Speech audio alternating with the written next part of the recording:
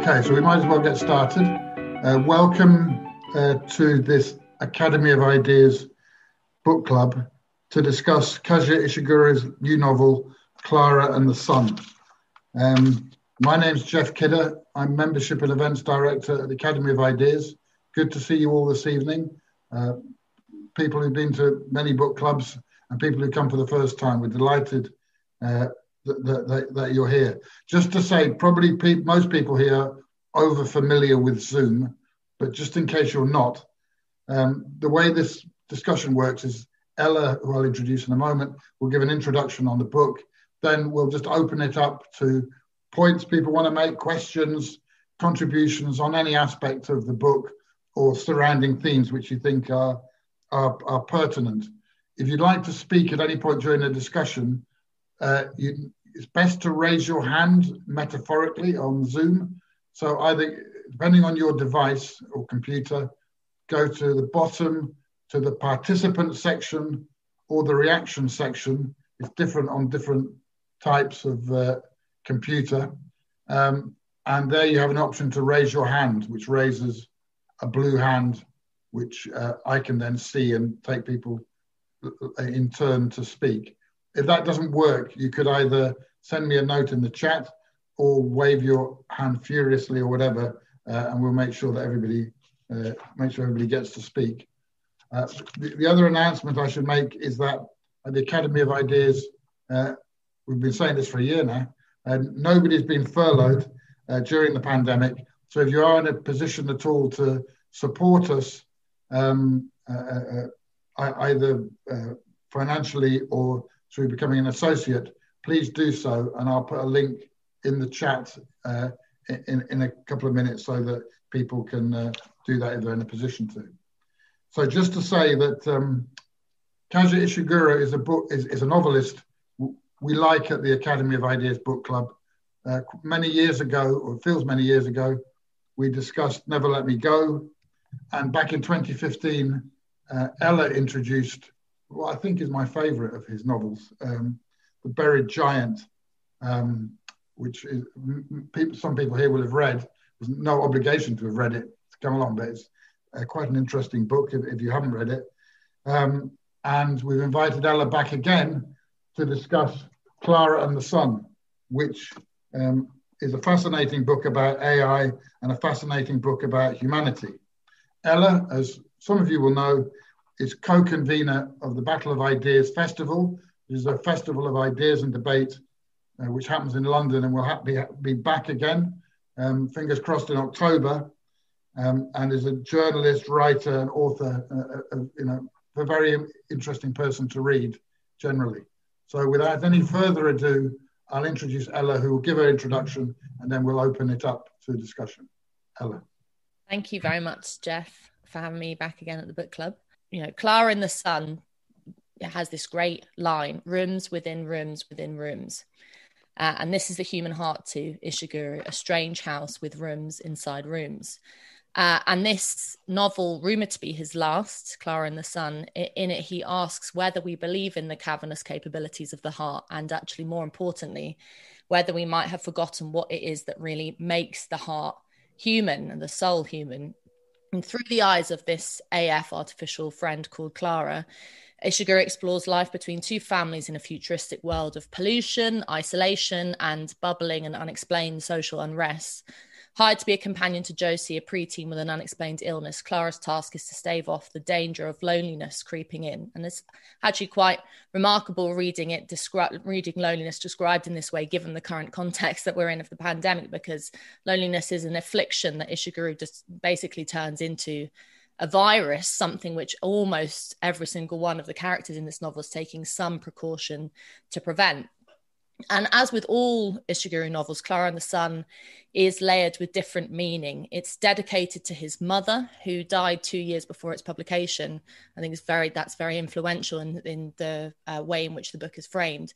The novel explores our most intimate relationships, unearthing why some of the things that make us human, like experiencing loss, love and yearning, remain untouched, even in the bleak setting of a futuristic society in decay. And this is where there are lots of spoilers in my introduction, but I'm going to assume that lots of you have read the novel or either don't mind about spoilers. But the big spoiler is the question of this question that he asks, which is how much control should human beings have over nature, especially when it comes to shaping future generations. And he did an interview with The Guardian recently about the book in which he explained the nod to, spoiler alert, gene editing in the book as a means to explore his fears of the future. And he says in this Guardian interview, the nature of capitalism itself is changing its model. I do worry that we are not in control anymore of these things, which it sounds quite, that I had to fight that colouring my reading of the book, that comment that he made.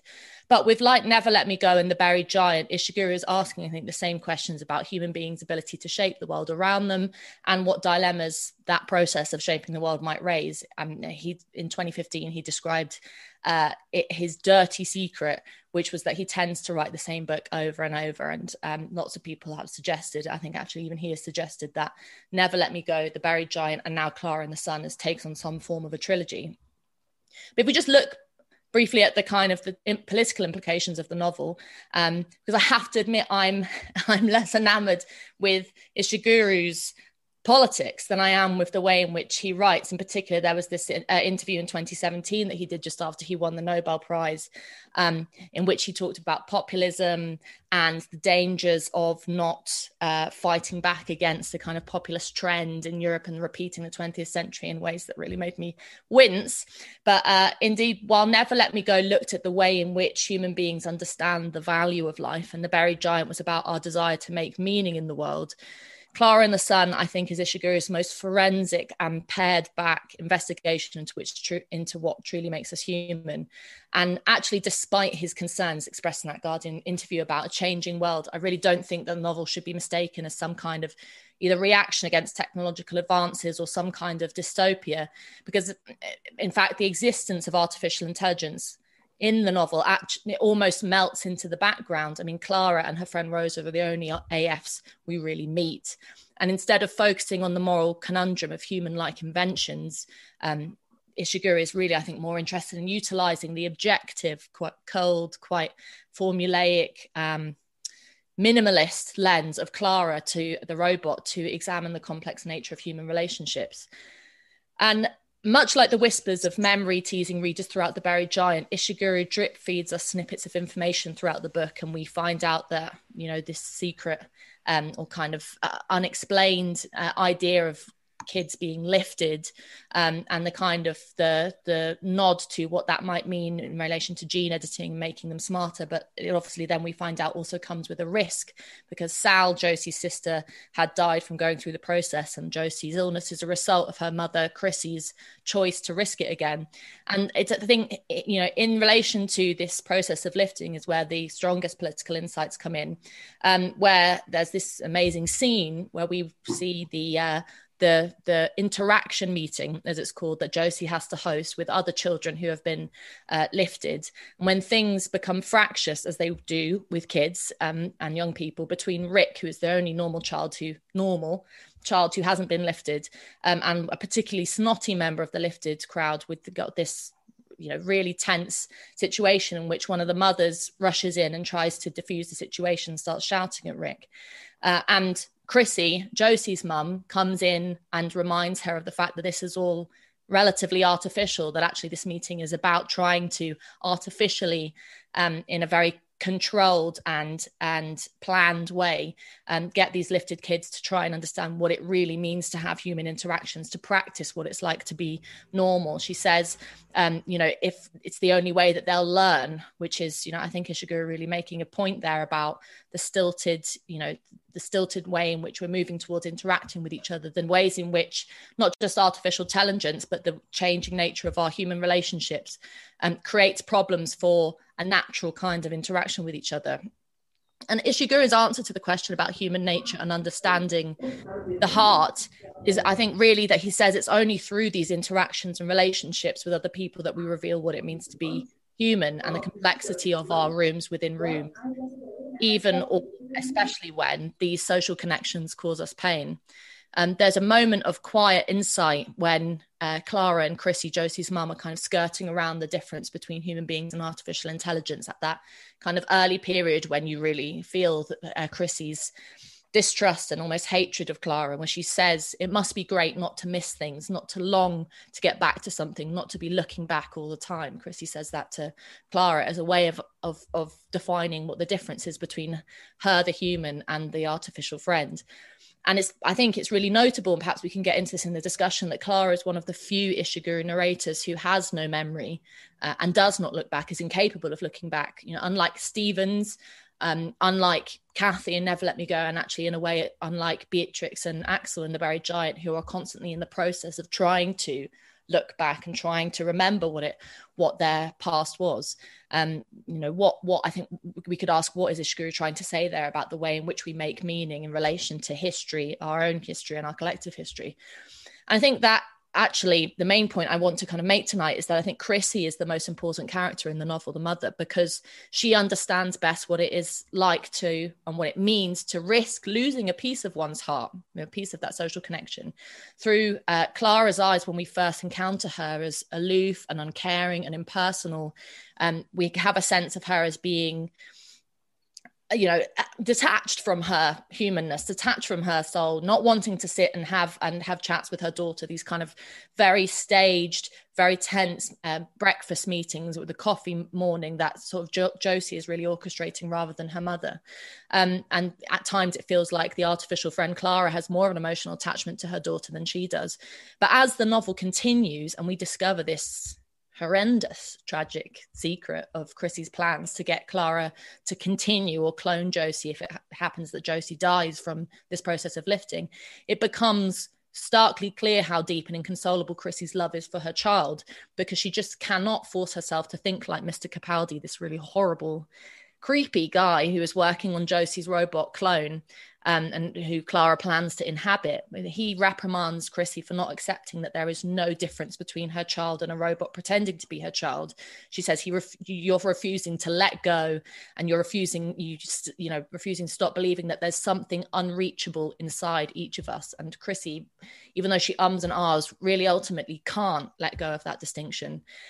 And at the end of the novel, when Capaldi returns to request that Clara be used as some kind of experiment, in this phrase he uses, reverse engineering, Chrissy steps in and protects the robot like a mother, insisting that she deserves her slow fade.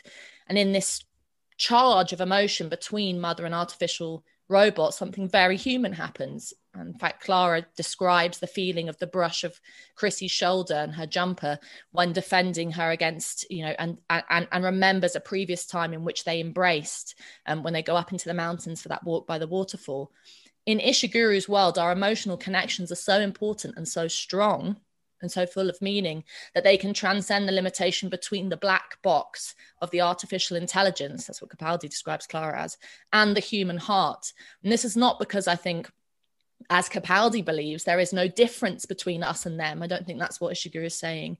But it's actually because the complexity and wonder of human beings is so strong that we are able to give value and meaning to things which have no real understanding of meaning at all. And just to kind of finish, I think the main question Ishiguro is asking us is if we are willing to play God with human beings through gene editing or artificial intelligence or all these new things. He's fascinated by new technology, says that in all his interviews, and the potential of what it might mean for changes in society. He's really asking, can an artificial friend like Clara become just as authentically human as us? And I think he answers that question quite definitively through Clara. In the final scenes when she's reunited with the manager of her store that she was initially bought from, while she's in this very bleak ending, actually waiting to fade in what's kind of loosely described as some kind of scrapyard, Clara says that the special something that Capaldi failed to recognize in Josie was not actually in Josie at all. It was inside those who loved her. And she's very aware of her limitations. She admits that she can never be the same as Josie. She says, I believe now there would have remained something beyond my reach. And, I think it's remarkable that Ishiguro uses the word I believe, and important that he puts the word I believe into the mouth of a robot to give something that supposedly isn't able to share human consciousness, that doesn't have a heart or soul, the capability of putting faith in something through belief. And while many might have closed Clara in the Sun mourning Clara, and I certainly close the book in tears, because it really is quite a sad ending. And in Never, I remember reading his description of Never Let Me Go when he said it's a sad book, but it's not a dystopia. And I think there's something similar going on here. It doesn't have to be dystopian, but it is really, really pulls on your heartstrings. This is no dystopia. While Clara's nourishment comes from the sky and the sun, it is in her ability to bring together the characters of this novel in that amazing scene that saves the day in Josie's bedroom when they are entranced by the orange half disc that looked as if it might catch a light. In this bleak world of terrifying technological advances and Cooper's machines that spit out gross, soot and dirt, and fathers who are absent, and all kinds of social problems and fear and risk and alienation, the sun still shines. And I think that's rather important. So I'll leave it there and open up for discussion. Thank you very much, Ella. That was really, really interesting and many points raised. So I'm just going to hand it over. Really, if people have got any questions they'd like to ask, anything they'd like to raise themselves, other points that have not been covered by Ella in the introduction, just raise your hands. I'll give people a couple of minutes, and then we'll get going. Okay. And also, I'll ask people to, because most people are muted, so people can just unmute themselves and then speak. That's the best thing. Chrissy. Hi.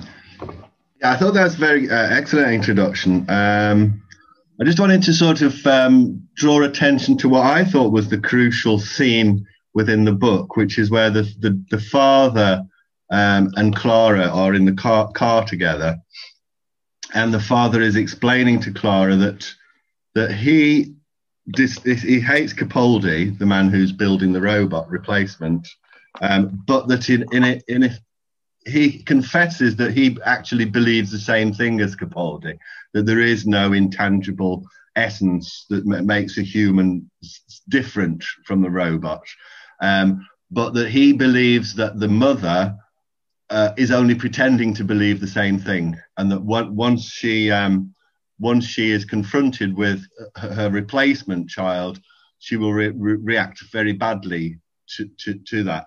So I felt that what he was doing there is he's holding withholding his own judgment as the writer. He is suggesting either that there is an essence, something which you can't put your finger on, which is beyond the possibility of AI, or that it is essential that we hold on to such a belief in order to make us human. So it's a very intriguing question, which I think probably is unanswerable ultimately, because of course in one sense we might be looking here at a particular stage in the advance of artificial intelligence, which is clearly not yet something that you could compare to a complete human being, but it may be moving towards such a thing, and that unanswerable question will remain probably indefinitely. Thanks, Chrissy. Okay, Jane.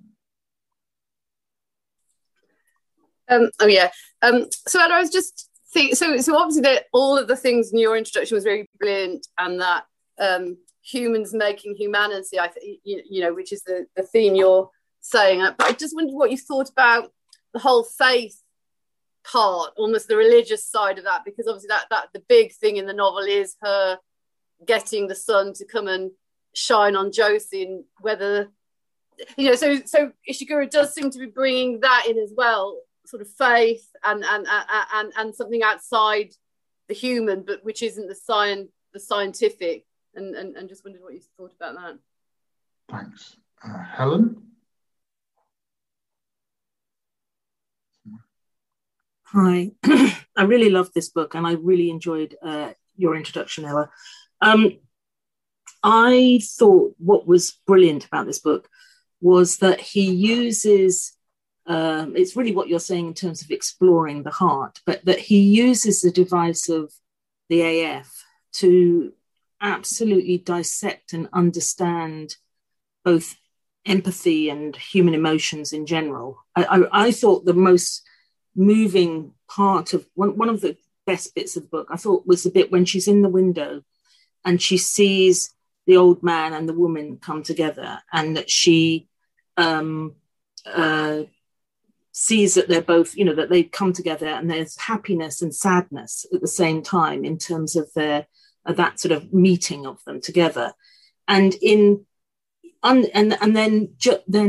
Clara then makes sense of that. She's so empathetic in a way that she can, in her very simple, naive way, kind of make sense of essentially what is pathos, I suppose, the sort of sadness that can exist within and joy and the sort of evoking of pity for people. And I think but because it's broken down, it's not like she immediately understands what's happening, but she then kind of imagines a scenario that they haven't seen each other for a long time and they do all this. And I think that he does this again and again through the book, in that she sort of pieces together what the human counterparts are thinking in a way that makes us as the reader think about those emotions, those sort of very human emotions, in a very kind of profound and fresh way. It's not just a book that makes you weep at the end, but it's a book that actually forces you to make sense of all of those emotions. And so I thought that was, and so like I think I said when we discussed another book, which was Artificial Intelligence, I think all of these books about artificial intelligence are really just about humanity. It's just a device to kind of understand humanity. The second thing I thought was very interesting is, and I think this is him as a great writer, is that he has this wonderful way of not explaining things, and then just gradually over the course of the book, they make sense. So he treats the reader like a grown-up, which is so refreshing. So the bit about, you begin to understand that when she gets a bit discombobulated, then, her vision gets into these sort of boxes or squares or whatever she says. And when things are really a bit fraught and she doesn't know what's going on, then they become even more, and you sort of, first when she mentions the boxes, you're like, what is this? But you're forced to think, and you're forced to kind of rethink about how we see things. So at one point it says, that the face filled all the boxes. And that just the way he's making us think about how we look at things and how we experience things, I think is really brilliant. And so he kind of introduces all sorts of things like lifting, what happens to the father? He's substituted, which you realise means he's lost his job. There are these sort of things he has where he doesn't then give you a little footnote and say, well, that means da, da, da, da. He's just expecting the reader to be grown up and make sense of it and to come along with him on the journey. And I thought that was also really good. My final thing, just to start with, it also did remind me, for those of us who read this to our children, it reminded me of the Velveteen Rabbit. I cried in that as well. So, it does have that sort of ending that, being put out to pasture and forgotten. And I feel he owes a lot to that book as well. Thanks, Helen. Patricia. Yeah, you need to unmute. Yeah, you need to unmute, Patricia. Can you hear me? Yes, can now, yes. Oh, right. When Clara's at the end of the book and she's doing her slow fade and she's talking to the manager and she says that she couldn't have become Josie or continued Josie because of the people around Josie, the people who loved her mother, the housekeeper, the boy next door. Is Ishiguro trying to say that we are what we are because of the people who love us and their attitude towards us? What do other people think about that? Yeah, that's a good question to explore. I'll take a couple of people with their hands up, then I'll ask Ella to make some reflections, and then we'll come back out again. Lara. Yeah, I thought that my favorite character in the book is Rick, actually, because he's unlifted. He will never go to college. but he's very humane in a kind of, in a simple way. He helps Clara, he takes her to the barn, and without asking many questions, and he just sits and wait for her to finish what she's doing. And I think that maybe Ishiguro wants to tell us something about this kind of humanity that maybe is, I don't know, not modern, or is just traditional. I don't know if people have any thoughts about that. Thank you. Brief. I thought it was interesting that we see, I think, probably about a period of 5 years when from when Clara is introduced to the family until Josie goes to college. And Clara seems to go through a whole life cycle during that time. You know, she's an infant, she's a child while she's in the shop, learning and observing human behavior. And thinking in particular, I think about human loneliness. And then she comes and she stays with Josie, and she kind of grows up a little bit as she learns and is exposed a lot more. And I think she also then takes on a mothering type role when she has to essentially look after Josie while she's so ill and supervise her. And then the sad bit at the end where she's pretty much at the end of her life for the slow fade, and she reflects back on her life. And so I know Ella said she doesn't seem to have a memory, but I think that's, she's processing whatever is in her black box while she's in this scrapyard, essentially, but feels very happy about the life that she's lived, and explains that to the manager, who finds her and is pleased that she did a good job, essentially, in relation to the family as well as she could. And I thought that was quite nice. Obviously, it's very sad, I thought, that the family kind of like dumped her. They obviously understood that there was going to be this slow phase. So we're looking at it from a human point of view. She's artificially intelligent, and presumably somewhere along the way she knew that, or she understood that she had a life, a short time in which to work with this family. And then once that job was done, that job was done. Whereas for the family, when Josie went to college, she gave Clara a hug and said thank you, more or less, and then turned her back on her, as did the manager, who didn't look back. You know, after that had the conversation, she didn't look back where we thought she was going to look back and wave or whatever.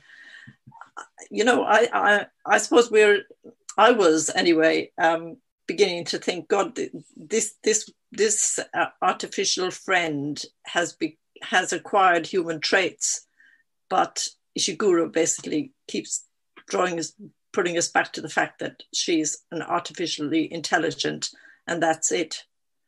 But I just want to raise a question about Mr. Capelli. It's a bit pathetic, really, but did anybody else think, when the housekeeper was warning Clara when she was going to this visit with Clara to see Mr. Capelli, and she was saying, keep an eye on her, don't leave her alone with him, thinking, paedophile. I think this is too much of kind of 21st century obsessions impeding or affecting or helping us judge what was going on there. On the question that was asked about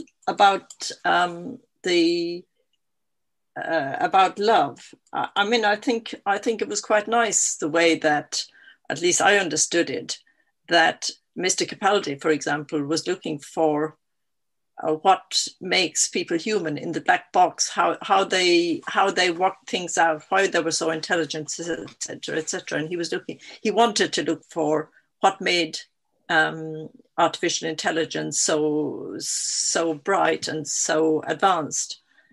And the answer was that we live in human society, and it's how we interact with people and how people love each other. And in this instance, how the family loved Josie so much that would never be reachable to someone who is technically looking for an understanding of how people work.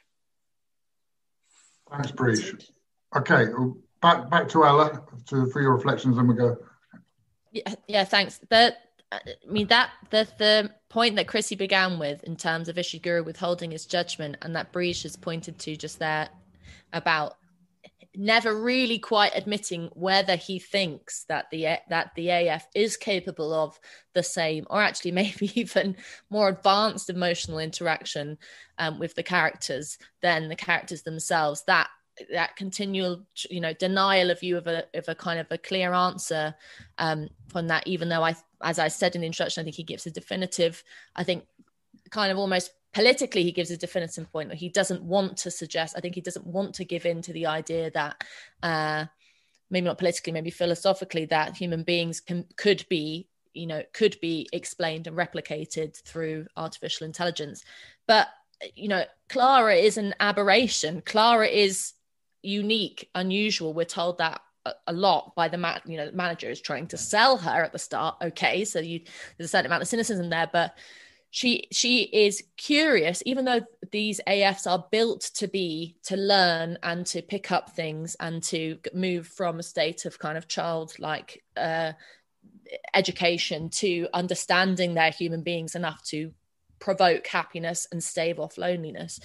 Unlike Rosa, who just kind of is a bit like a bored teenager filing her nails in the window, unlike Rosa, Clara gets angry at Rosa for not, she keeps saying, look at the person over there, as Helen said, look at that interaction. Didn't that interest you?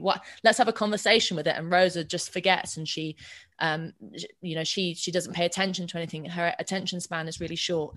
And I mean, one of the best parts in which Ishiguro nods to the fact that Clara is curious in a way that really only we would understand human beings to be, is the part in which she deceives everyone, not deceives, but she secretly goes in to look at the Josie clone. She's, rather than just being this obedient robot that's like a servant, and actually as a side point, I think it's interesting that Ishiguro quite often returns to people who are, downstairs, for want of a better word, whether it be Stevens or Clara as this kind of servant robot, to get that kind of inside perspective and see people in ways in which they wouldn't want to be seen, and see the different sides to people. But she sneaks off and looks at the Josie robot, which is, and Helen's right, Ishiguro doesn't go too much into that. She just does go off and sneak off. But that's telling you that she's, she thinks that it's worthwhile for her to learn about this, but she is actually really wants to know what's in, she's eavesdrops on them. She wants to know what's going on, and she goes off and does something which she knows is going to possibly cause her trouble, because otherwise why would she sneak about doing it? So that's very advanced. That's suggesting a kind of intelligence, a kind of emotional intelligence and curiosity and independence, actually, importantly, that you wouldn't attribute, you'd be very nervous to attribute to artificial intelligence. I mean, just as a side note, in one of the interviews, I think it was one of the recent ones, or it perhaps was after the Nobel Prize, Ishiguro said that he did believe that there could be AI written novels, and that he said that he was okay with that actually he was quite excited to see with what they'd come up with. And then he went on a long thing about how we need kind of diversity in literature, which is where I start to nod off.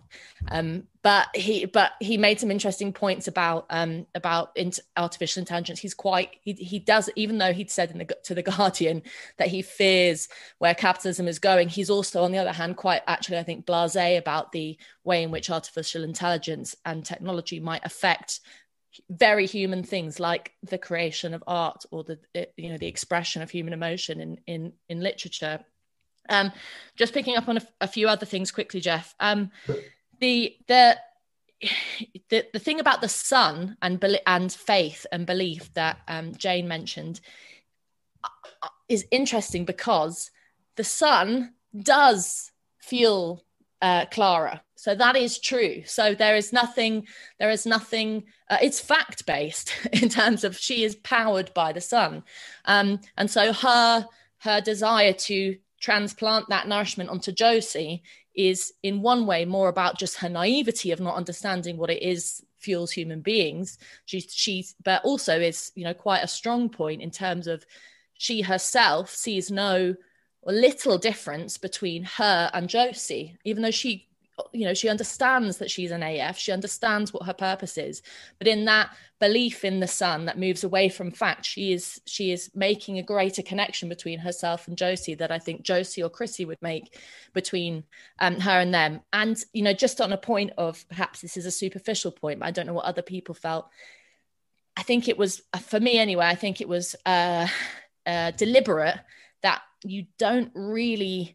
I didn't massively empathize or sympathize with Josie. In fact, I didn't particularly like her a lot of the time. I thought she was a little brat. And even though I felt sort of pity for her because of the way in which her family, you might see she kind of got a screwed up family situation and the relationship with the mother and the father. And it's all, as Bree says, kind of modern preoccupations. But I just didn't have that connection, which I agree with Laura, I did have with Rick, where you just think, Rick is this wonderful boy who is perceptive in ways which none of the adults are. And there's that kind of, that really awful moment where he basically schools Chrissy when they think Josie is in her last hours, where you just think, oh, this kid. But there is a lot of the human characters are deeply flawed, are actually quite unlikable. And Briege is right, the whole Capaldi scene, I just thought, oh, where is this going? Why is everyone talking about the creepiness of Capaldi? And even actually, I started thinking that the dad was a weirdo because the way in which he was described. So there are all these kind of deeply flawed human beings. And then there's this objective kind of, attempting to be unemotional, framework of Clara, which actually all the emotion just pours into. And she's the one that really captures all of that, where the others are lacking. And I guess the question for us to maybe discuss is that saying that the things that make us human, these complex feelings, are actually more simple than we thought and can be replicated and pick up? Or is it what I was suggesting in my introduction, that they are so, the ability for human beings to create meaning and desire to express emotion is so powerful that it can be even loaded into an inanimate object, in terms of a robot, cold metal, and machinery. Let's go back out and discuss it. Thanks, Ella. Yeah, let's carry on. Anne.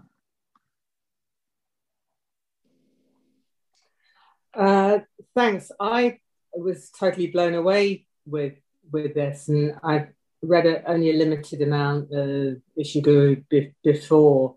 I have to confess I've never read Never Let Me Go, despite being really interested in all of the issues, because I just thought that I would find it too emotional to read, actually. And with this, I think it really claws it at you. I just really wonder, though, the way that we're talking about his presentation of artificial intelligence through this, and the relationship between artificial intelligence and humanity, because I absolutely, I totally agree that this is about humanity, and it's about what makes us unique in who we are. But there's something about Clara that is just not artificial intelligence. And I don't think it's that he's overstepped in writing it and tried not deliberately to put something into Clara that it would be impossible to do with artificial intelligence. I think it's right there from the point that he refers all the time. She's referred to as an artificial friend rather than a robot. That we are talking here about an artificial friend. And the reason why I make that point is because there's something, isn't there, about Clara, which is what enables her to do her job or to do the function of this thing is not intelligence at all. It's not an ability to think in a structured way or work out solutions. It's those things of empathy and understanding, and as you were saying, Ellen, belief in the fact that something can happen, which are all things, the empathy and belief and understanding, which are kind of, I think, and I know very, very little about the AI debate and so on, but which would seem to be completely outside of what AI could do. So AI could provide loads of support and all of that. It can come to all kinds of solutions about things, but the idea of empathy and understanding is a bit out with it. And so I just sort of wonder if there's something that he's raising which is a little bit different to the way in which we're normally talking about AI and humanity. It almost seems to me as though this is not really AI, it's more a kind of fantasy which makes us look at the world in a different way. And I was drawn very much to the point that Helen made when she was saying about how he is a writer. Helen made the point that he treats us like adults. He doesn't kind of explain everything. He throws things out. But what it, and I agree with that, but what it sort of suggested to me was how he's really talking about context. And there's so much in this book that almost appears very dark and menacing, even before you get to any of the dark stuff. There's just this mood about it. And I think the mood is that we don't really understand. We know we don't understand what's going on around. And it just kind of hovers, that sense that there's something unsaid, which I guess is where everybody is, certainly where Clara is, of not understanding some of what's really going on. Anyway, that's completely incoherent. And a bit distracted by a dog with squeaky toy. But anyway, thanks. Thanks, very interesting, Anne. Thanks. Joel. Hi, I really liked your introduction, Ella. And Anne, actually, it didn't seem incoherent because I thought there was a lot in that about the mood. And I think we're used to that from science fiction, aren't we, around AI? And we've seen a lot, I'm assuming, most people have seen a lot of science fiction that really sort of grapples with AI and that whole idea about what it is to be human and the AI that can become sort of more than just a sort of, as somebody talked about, processing. I really enjoyed this book and I loved the way that it gradually sort of revealed but never fully explained everything. So you had to really, I think somebody else mentioned this as well, you really had to kind of imagine. So quite often, when Clara was talking, or about the boxes and seeing the boxes, it often felt like that appeared in moments where she couldn't fully understand what was going on, and moments of stress and tension, which were, I thought, quite interesting. It was almost like a slight mechanical breakdown in a way, and sort of revealed that sort of machine nature and division. And one of the questions that I'm really fascinated by AI, and I've read not masses, but a fair bit. And, I think AI is very, or assumed to be very goal orientated, and is one of the sort of big fears around AI. And one of the things that Clara exhibits, I think a few people mention, is she seems to have some empathy and understanding.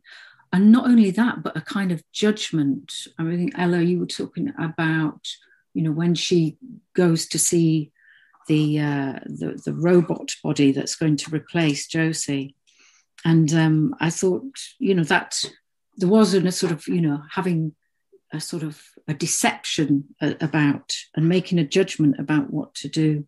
But also I thought there's that bigger question about what is intelligence, and some of the stuff, that I've read around that and around consciousness and AI, I don't think people really agree exactly what intelligence is. There's still one of these sort of hotly contested things. And I was recently reading some Merleau-Ponty, who was a French philosopher who sort of about the same time as Sartre and de Beauvoir.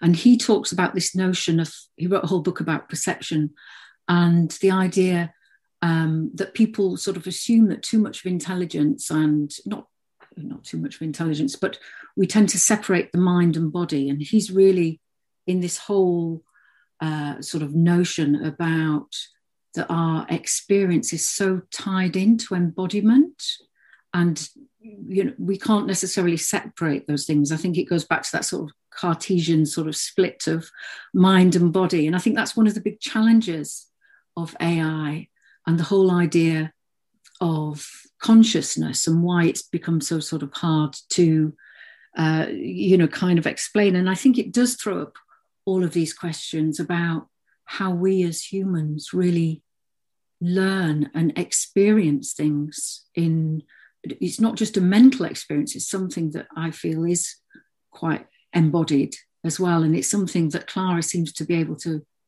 sort of tap into, but never quite fully. It's funny, I also just didn't have the same emotional connection with Clara at the end. I didn't feel that tearfulness and sad. I saw her as the robot whose time was up. And again, I think, as other people have said, I think Rick was the character that I sort of most sort of felt very loving towards. Thanks, Joel. So I'll take Helen again. If anybody else wants to ask questions or raise anything else we haven't mentioned at all, then feel free to put your hand up. Helen.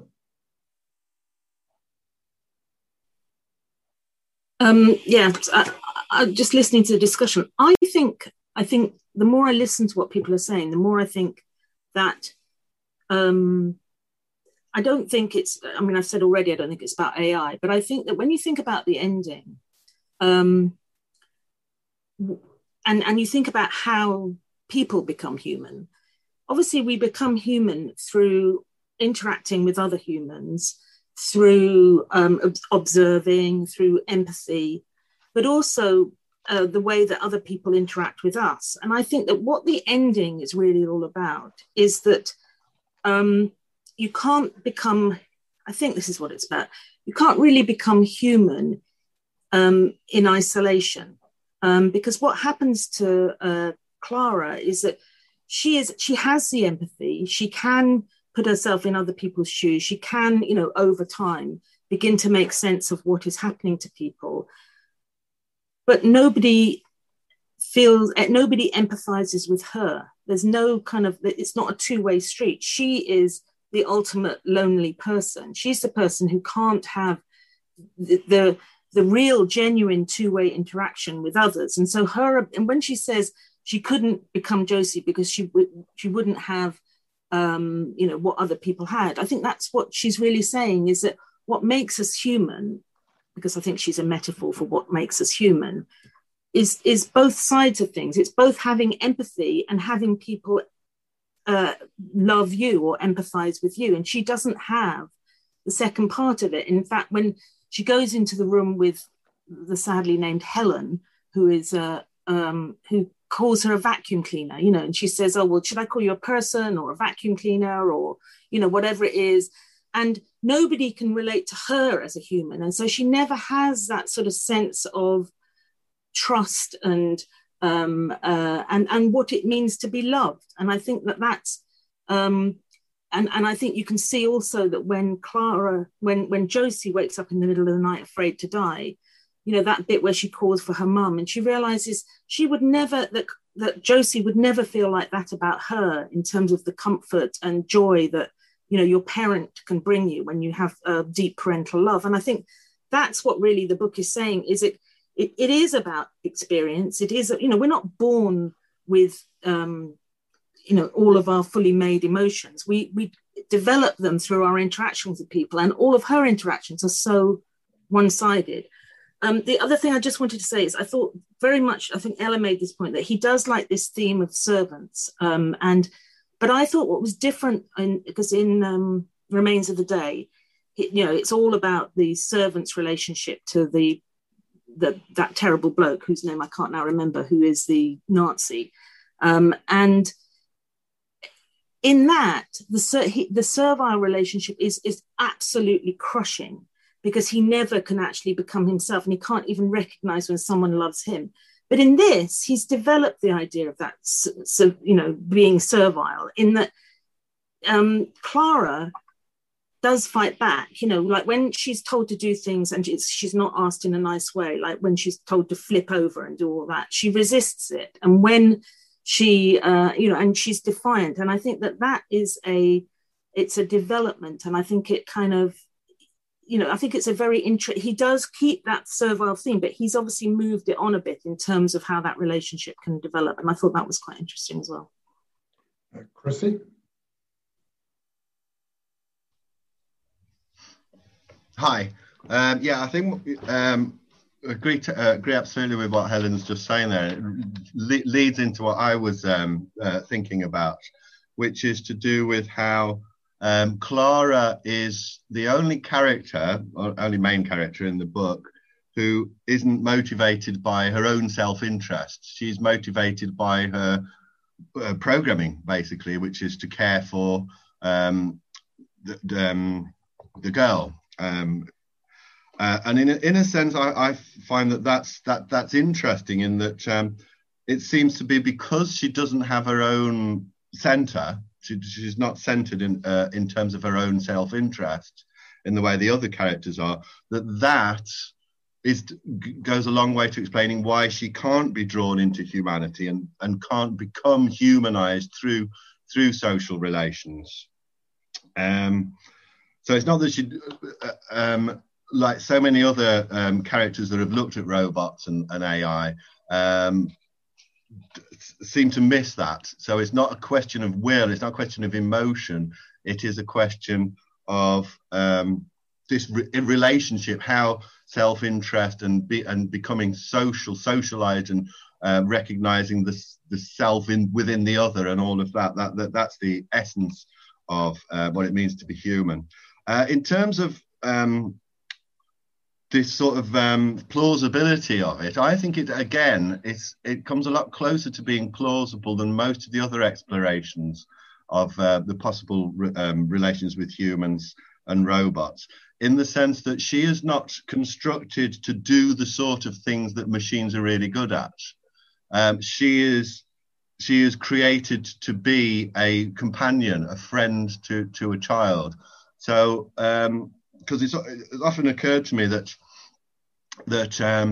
if humanity were to create a type of artificial intelligence that is capable of human consciousness, that it would necessarily be bound up with the ability to make mistakes.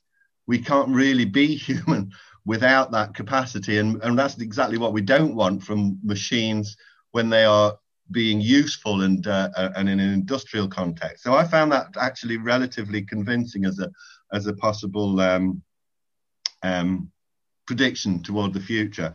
I just wanted to finish on one final thing, which I think is intriguing. Is a few people have mentioned that they have more sympathy with Rick than most of the other characters, and I go along with that. But I would just like to mention that Rick's abiding passion is creating bird drones. So his hobby, which is also likely to be his future career, is all bound up with engineering these birds that look convincing as real birds, but are in fact robots.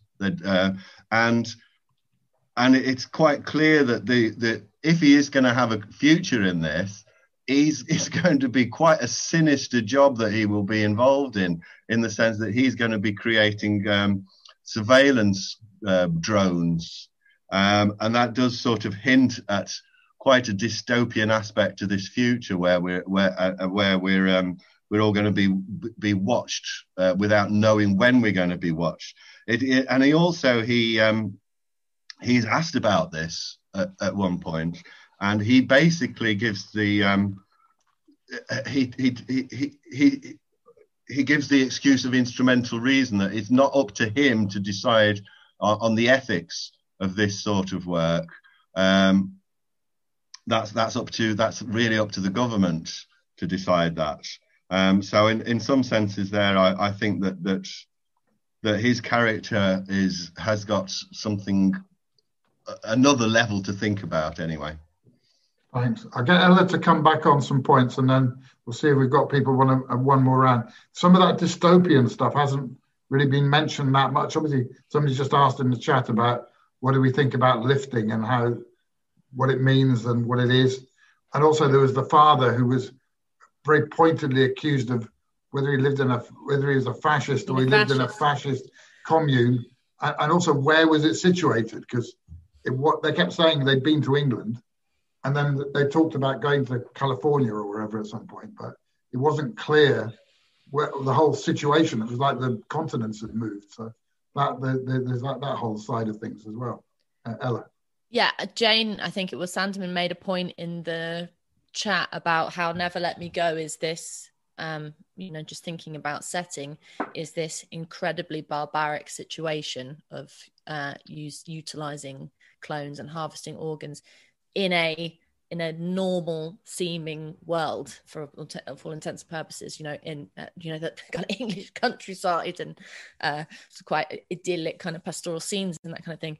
But I think a similar thing is happening. There's nothing necessarily barbaric, although I do think the use and abuse of Clara, which I think Bree mentioned maybe, the way in which the human beings just kind of dispose of her is it's not quite organ harvesting, but that kind of use and abuse of instrumental use of something that's acting, or even almost acting like human, is pretty distasteful. But in the same way in Clara and the Son, I mean, I think it's loosely based on something kind of American, because they used phrases like sidewalks and they say mom, M-O-M, and like there's some hints that it's somehow related to America, but it's kind of that, like, as Jeff says, there are so many things happening in the background, whether it's this hint of fascism, which is kind of made as a throwaway comment, almost in a bitchy sense against the dad, and he reacts very badly about it. But there's, the suggestion of some kind of, as Jeff says, communes. There's the question of why we've got to a situation in which some kids are being lifted and some are not. I mean, to Chrissy's point about Rick, yes, but I think it's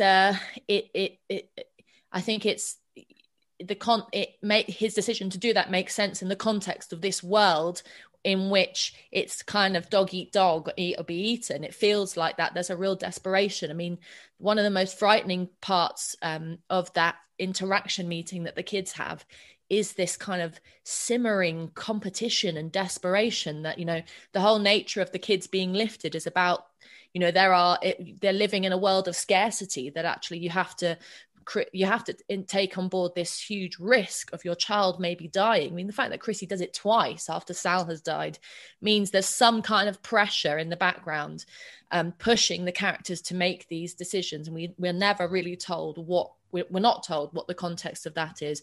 What is the pressure that's pushing Rick's mother to go and debase herself so awfully with this guy in order to give her kid a chance? There's even the you couldn't see the kind of when I initially read the bit about the Cootings machine and the pollution, I thought, oh god, here we go, please don't be making a kind of environmentalist point.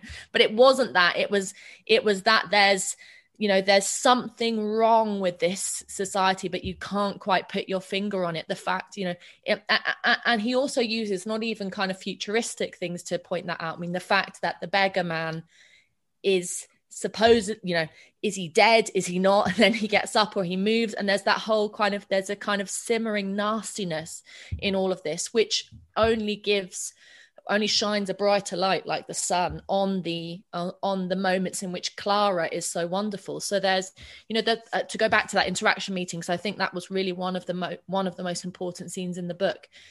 The fact that she dislikes Josie, really, actually, in that the way in which she sees Josie being this little bitch of a teenager, kind of, doing down on Rick, supposedly her childhood sweetheart, the love of her life, and doing all those things that teenagers do, which is kind of demeaning people, not standing up for people, and the tensions that are going on there.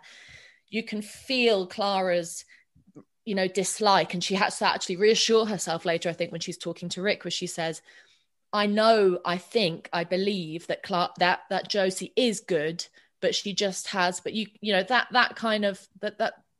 I think Joel was talking about intelligence. I mean, what is intelligence if not preempting what you think someone else is feeling or thinking, or actually even preempting what you think someone's personality is like and the kind of human being they are.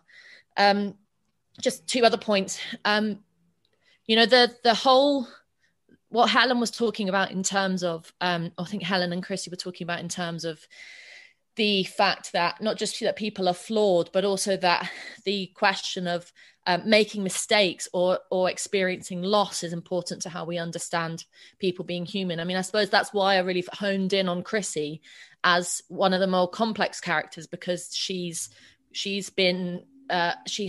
not just like Josie or Helen, who's a bit kind of like, even though you get this hint that Helen's had this real backstory, quite interesting past, she's this kind of frivolous character, and the housekeeper is just the housekeeper and the dad is just the dad. But Chrissy's got this kind of this pushing and pulling within her because of the fact that she's lost a child. And I think that the way in which even Josie is kind of has this almost artificial relationship with her mother, even though she does call for her mum in that time of need when it's in the dark parts of her illness.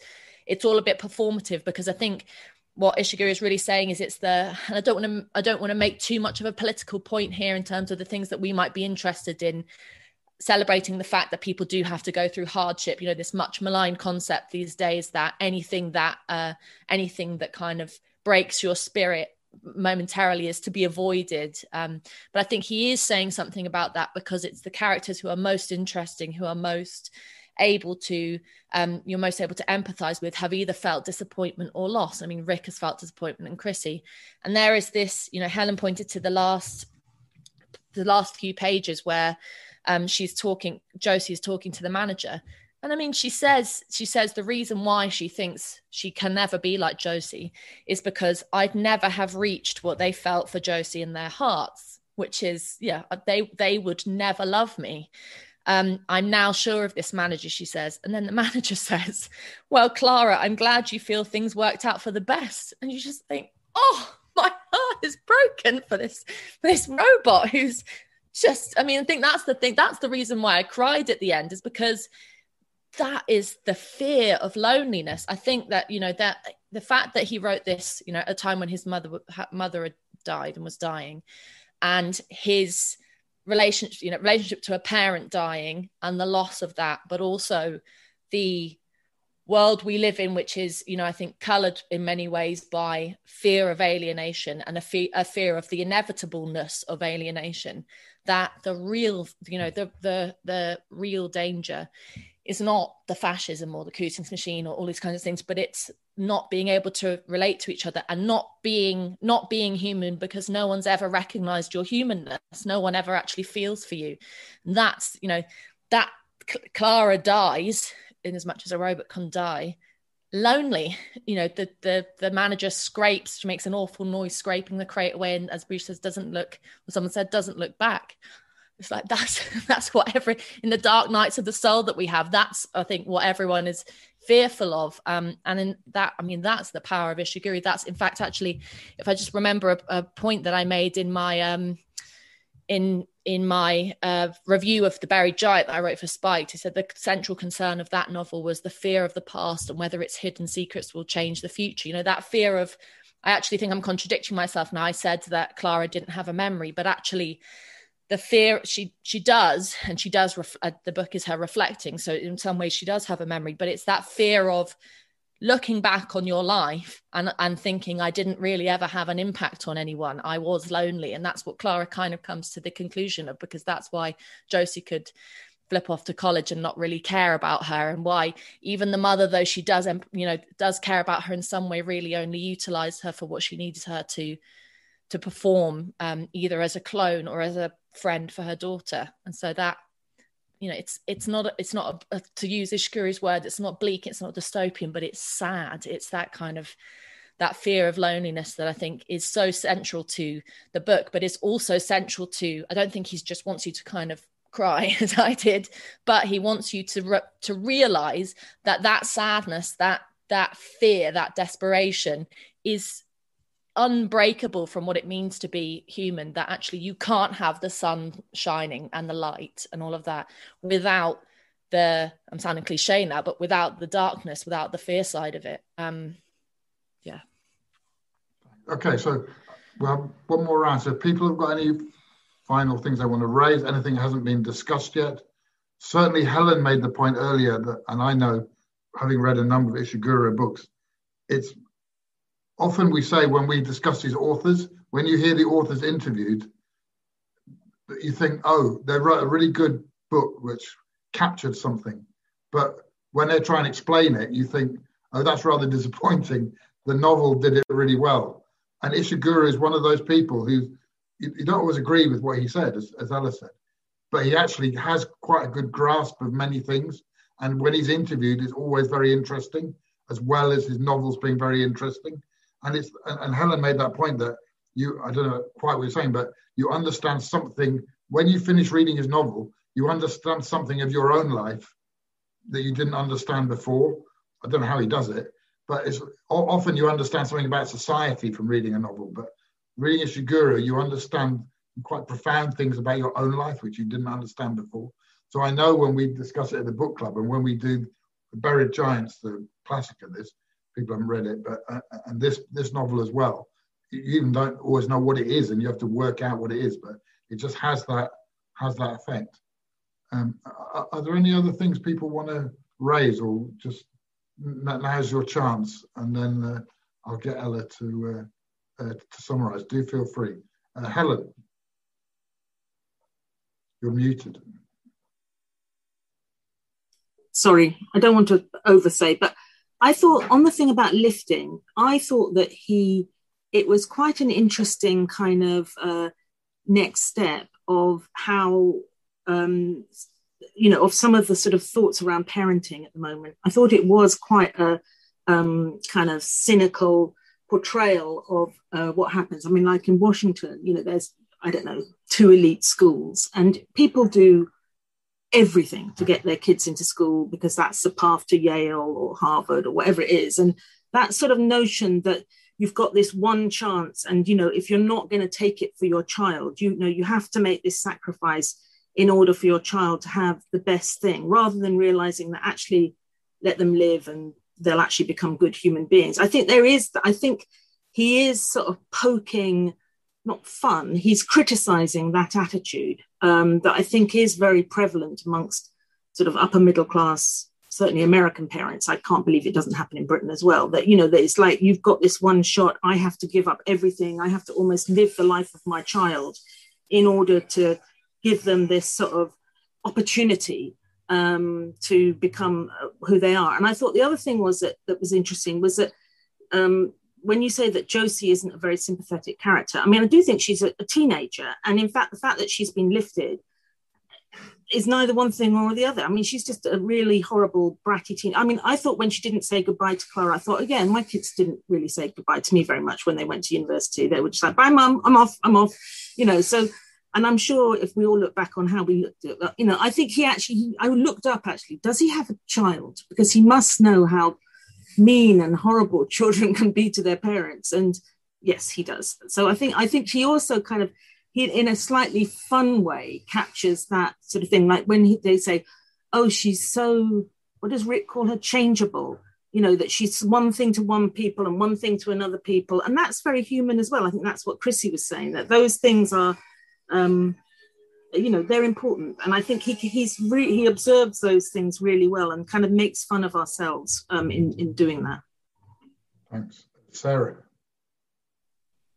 Yeah, well, for me, the novel really raised huge questions about the sort of the codification of emotions and the codification of emotional intelligence. And I completely take, what Ella and Ishiguro talk about with rooms within rooms within rooms, and the sort of like the essential unknowableness of emotions, but at the same time there is a layer on top of that is codified and that is contextual, and that as a society and we make decisions about what emotional intelligence is.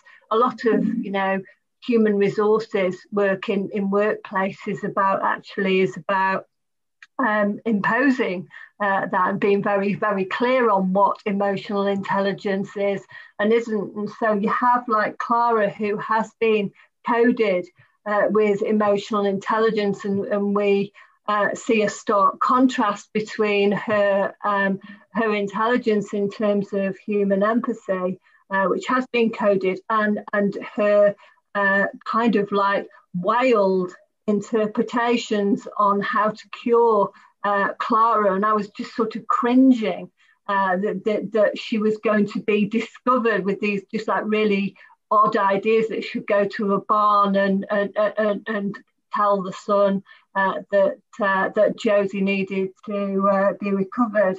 And that does point to the sort of like that ultimately artificial intelligence is about human intelligence, and Clara has only been partly coded, hasn't she? She's very limited in that respect, but it also says something about how we all are coded to a certain extent. We're all subjected to those forces and those pressures to behave in a certain way, or we won't be popular. And I know that when Gary Newman, the pop star, who's got Asperger's syndrome, when he met his wife kind of coded him.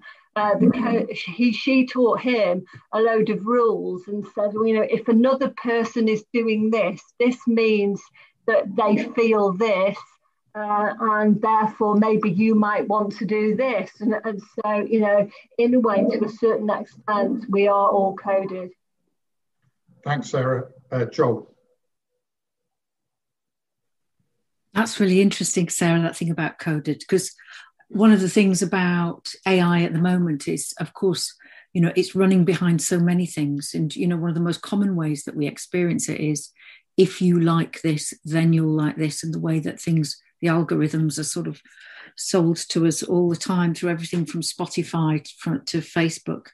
I just wanted to come back to Wendy's comment, actually, which is, again, that the menacing thing is the idea of machines substituting or replacing humans. Because I know, in some ways, for many people, it's the focus on the human relationships and what that means. And I think often a lot of the conversations around AI have been very much about that the last few years.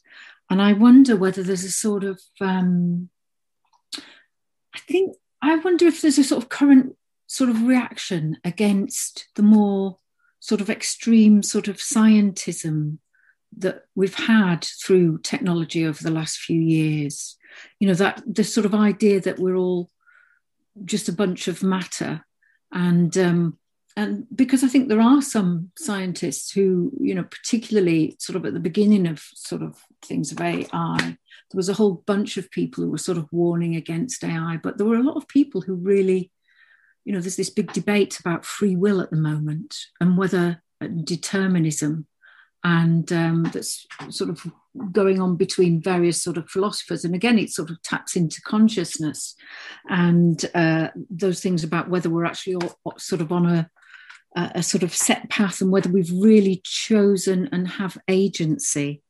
And I think this book sort of plays with some of that in a way, in the way that, Clara again comes up with, she seems to have her own agency, in spite of being an AI.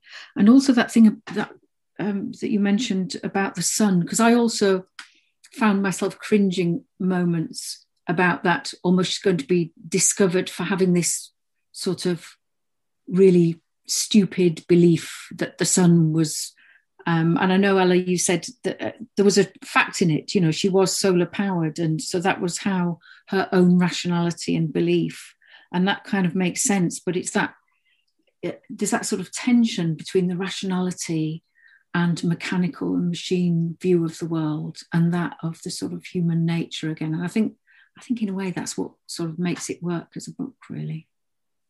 Thanks very much, Jo. Are there any final points or questions? If not, I'll just, so now's the time to raise your hand. Any final points? And then I'll bring Ella, Para. Hi, Ella. I really enjoyed the intro and lots of really good points made. I thoroughly enjoyed the book. It's my first introduction to this author, so very keen to read some of the other books. The only point I wanted to make is just about the sun business, because you could flip it around and see it as humans, when they're really into wanting something to happen, like, make someone better. If people are ill, for instance, you would believe anything and go for anything, including irrational stuff that in your head might not work, but you'd go for it. So when you looked at Clara walked to the barn to try and talk to the sun, she also persuaded Josie's dad to take some of her liquid and sabotage this machine. And you think, surely he must have known that there are millions of machines out there all doing the same thing. But for me, it read like, you'd grasp at hope if you want his daughter in this instance to be better. So I think it is very much, and someone said this, the metaphor for how humans are and the way we work with each other and relate to each other. And it's not always all rational and, straightforward. Thanks. Okay. Thank you very much. We'll leave it there. And then I'll ask Ella to sum up for as long as you like on any outstanding points or anything you'd like to. Yeah, we covered so much. I agree with lots of the points. Helen has just pointed the fact that, as Para says, Clara gives up part of herself for Josie, which is very human. And I mean, not to keep banging on about Chrissy, but I think it is important that Ishiguro is in her own way. Chrissy is risking giving up something in order to prolong Josie. She's trying to give up her belief in humanity. She's trying to give up her own intelligence, sanity, whatever it is, to try and save her daughter in some kind of a way, in this very perverse way. And obviously, actually, it's her mother's love that prevents her from doing. I mean, we'll never know because Josie survives, but there's that her kind of desire to sacrifice herself or some part of herself for Josie is there as well. But the point that Para makes about belief is important, because actually one of the other sort of very bleak parts of this book is that the only character in it who does believe in something higher than, does desire to thinks about something transcendental almost, whether it be the sun's power or the sort of superstitious belief that the bringing an end to the Cootings machine would and pleasing the sun in that way, making a sacrifice for the sun, would save Josie, is Clara. I mean, there's a real kind of cold, rational, logical way in which lots of the other characters exist. I mean, the housekeeper, for example, even though she's quite a two-dimensional character in some ways, is the kind of epitome of that very perfunctory, very kind of detached in a way, kind of, even though she cares about Josie, the kind of what am I trying to look for? Just a dismissal of anything that isn't immediate, that isn't explainable. The fact that you can imagine if Chrissy had caught Clara in the barn, how disdainful she would have been of that, in this kind of a way that I think he's trying to say something, that Clara perhaps is more human in some ways than the others, but her ability to desire that someone, whether it be God or the sun or something else, intervenes and saves her, that kind of longing is very human. But I just wanted to finish on pointing to this scene in which the really harrowing bit at the waterfall, where you get a kind of the first little glimpse that something's happening in relation to Chrissy's plans for this Josie robot, where she asks Clara to first start imitating her walk. And then you remember when she asked Clara to walk like Josie in the store, and then she gets Clara to talk like Josie, and has the thing that's so moving about it is she has it's suggested that she has the most frank conversation with her daughter that she ever has, the most real conversation with her daughter that she ever has, because she says to Clara, pretending to be Josie, she gets angry with her and she says, you're not going to be fine, and I wish you would stop getting sick. And when Josie Clara says, I'm going to be fine, she says, how can you say that? What do you know about it? And don't make me promises. Sal made me promises. And she's, she is real. She's not being real with Josie in a way that you can understand, because she wants to protect her daughter. But she's being real in this interaction with a fake Josie. And then, 2 pages after that, I don't know if I'm reading too much into this, but 2 pages after that, on the very kind of, it all goes sour, as we know, because Josie starts saying, don't worry, I've got a special plan. And then Chrissy kind of snaps out of it and says, what's this? This isn't Josie, this is you. And it all goes sour in the car. And when she's looking out of the car, she sees these sheep that she compares with the bull that caused so much fear in her. And she's anthropomorphizing them in some ways. But then she sees Clara says this: I could see a tree with a trunk that was in fact 3 thin trunks entwined together to look like a single one. I observed it carefully as we passed, turning in my seat to see it for longer. And if we're to accept that Ishiguro does nothing by accident in his books, and that particularly in this book it is very, very pared back, and every word is placed, really, it's actually the craft of his of his writing is incredible.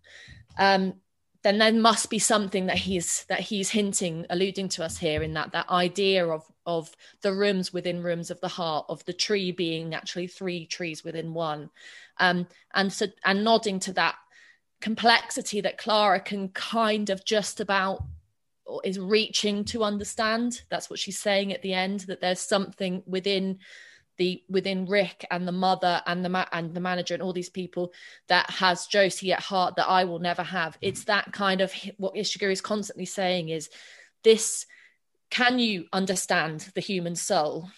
Can you understand the human heart? This thing that we don't have any factual proof of, a conscience, a living world within ourselves. And I don't know that he's saying yes or no, but he's saying it's complicated. And I guess what he's saying is that the acknowledging that it's complicated is part of the human experience, but it's also something that we might be losing touch of, that desire to investigate that complexity, to enter through those rooms in rooms. I mean, the reason why the Father Paul is so dispiriting is because he's given up on the rooms within rooms. He's kind of saying, yeah, well, I think probably I'm afraid that Capaldi is right. And the reason why the mother is in many ways so wonderful actually is because she can't, because she, at the end of the day, whether it's putting our faith in the sun or some kind of higher being, or whether it's trying to work out trying to stave off loneliness, that complexity of coming to terms with our rooms within rooms is integral to the human experience. And I think that's, whether it be the myth making of the buried giant or the fact of the love story in Never Let Me Go, it's that kind of Ishiguro, he says it's his dirty secret. He's returning again and again to trying to not answer the question of whether we have a heart and whether artificial intelligence can replicate that heart and soul, but actually what it is. Can we come face to face with the idea that we do have one and we might not ever actually understand it, and what does that mean for our sense of ourselves? I think I'll leave it there. Thanks very much, Ella. That was really, really interesting discussion. Brilliant introduction.